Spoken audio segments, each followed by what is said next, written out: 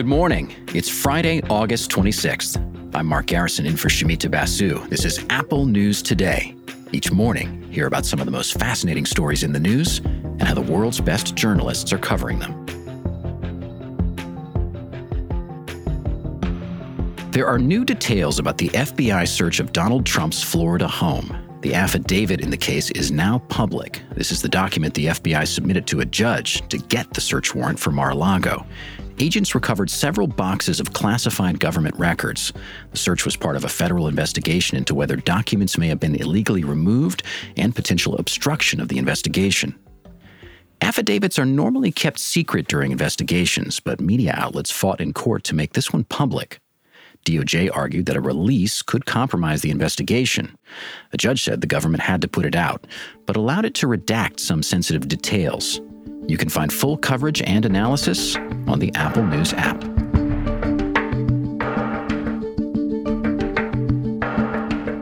Kids are heading back to school, and their parents are facing the biggest lunch bills in years. NPR reports on how the end of the pandemic universal free lunch program is affecting family budgets.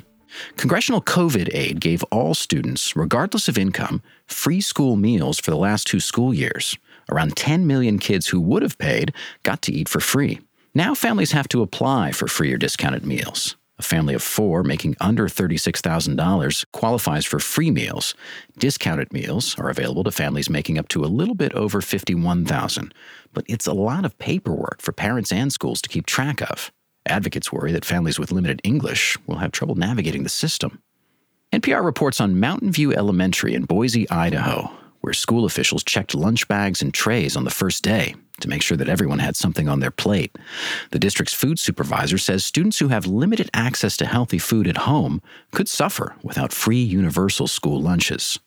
Alessandra Ferrara Miller is the founder of a nonprofit working to eliminate lunch debt. She talked about the importance of free lunches with Georgia Public Broadcasting. People aren't aware that, we have students living in their cars that don't know where their next meal is coming from. And this is the only meal of the day that they're looking forward to. So it really does affect children of every race, every area. There are children struggling with this. Inflation for energy and rent is already straining families. Now that more parents are having to pay for school lunches, they're having trouble keeping up. I'm already having cafeteria managers and principals reach out to see if we are still able to help eliminate the school lunch debt, which is already accruing elementary schools through high schools. Schools have to pay more for food, and many are raising prices of meals. In Idaho, that's included hikes of 10 cents here, 30 cents there. It may sound small, but it adds up over time, especially when so many parents got a 2-year break in having to pay. That's over now, and many families aren't sure how they'll get through.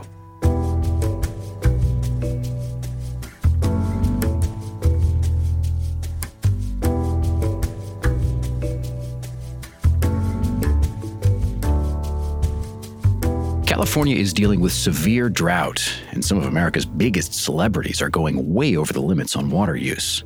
The LA Times broke this story. It got a hold of documents from a community in the Los Angeles area showing who's been cited for using too much water. There are enough famous names to fill an award show red carpet.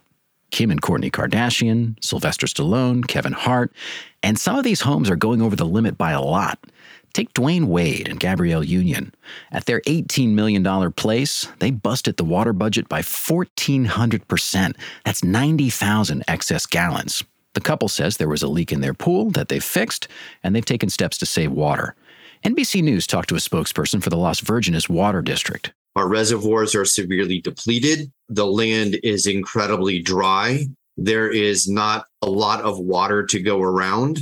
It doesn't matter if it's a celebrity. It doesn't matter if it's somebody who doesn't have the same means. Everybody's treated completely equal. We're serious about this. This is critical, and we need everybody to be part of that solution. The Water District could take serious steps against celebrities who are over the limit. It has the power to install flow restrictors on homes that break the rules. That could automatically reduce outside water use by about 70%.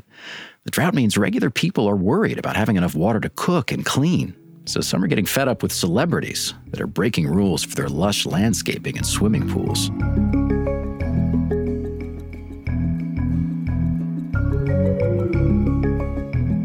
The Wall Street we tend to see in the movies is all about the heavy hitters, billionaires doing multi-billion-dollar deals involving glamorous businesses. But in real life, investors make a lot of money in some pretty humble areas.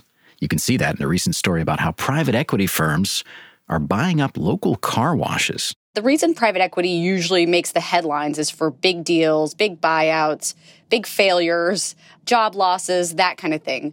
But what's really happening for most private equity firms is that they're buying small companies. That's Miriam Gottfried, who covers private equity for the Wall Street Journal.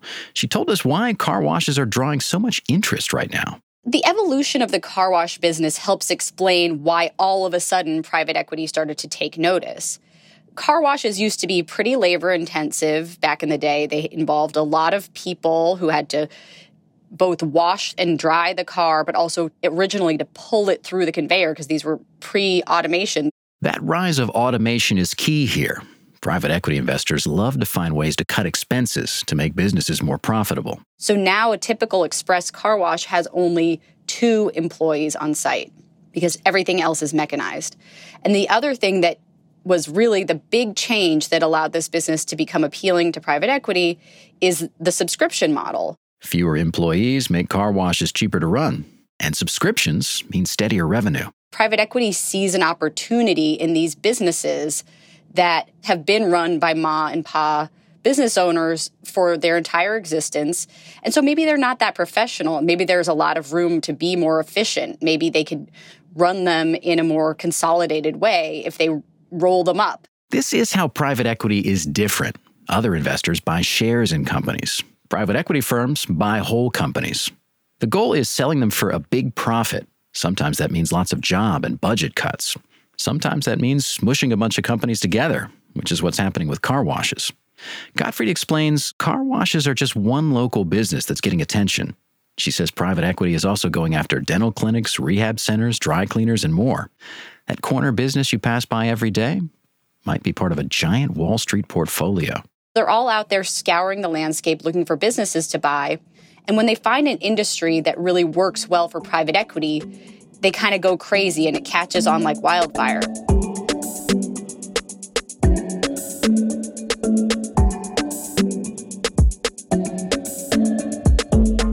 It feels like nearly every week there's some story in the news that makes a big claim about a food or drink that seems a little too good to be true, like drinking coffee lowers your risk of dying.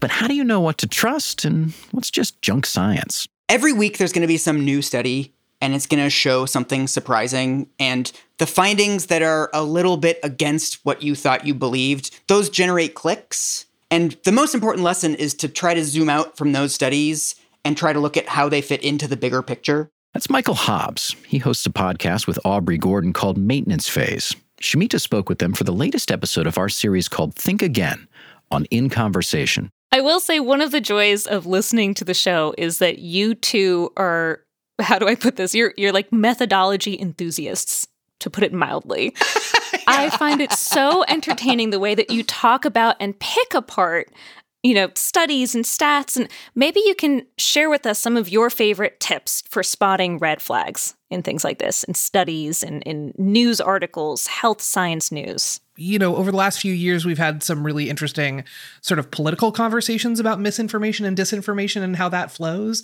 And I think quite a bit of health and wellness information that we get is through one giant game of telephone.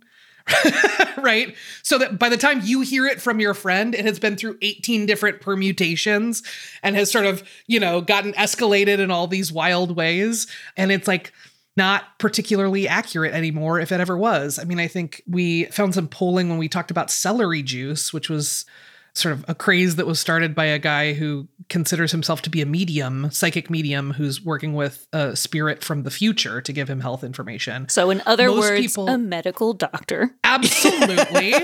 Accredited, trustworthy, nothing but the best.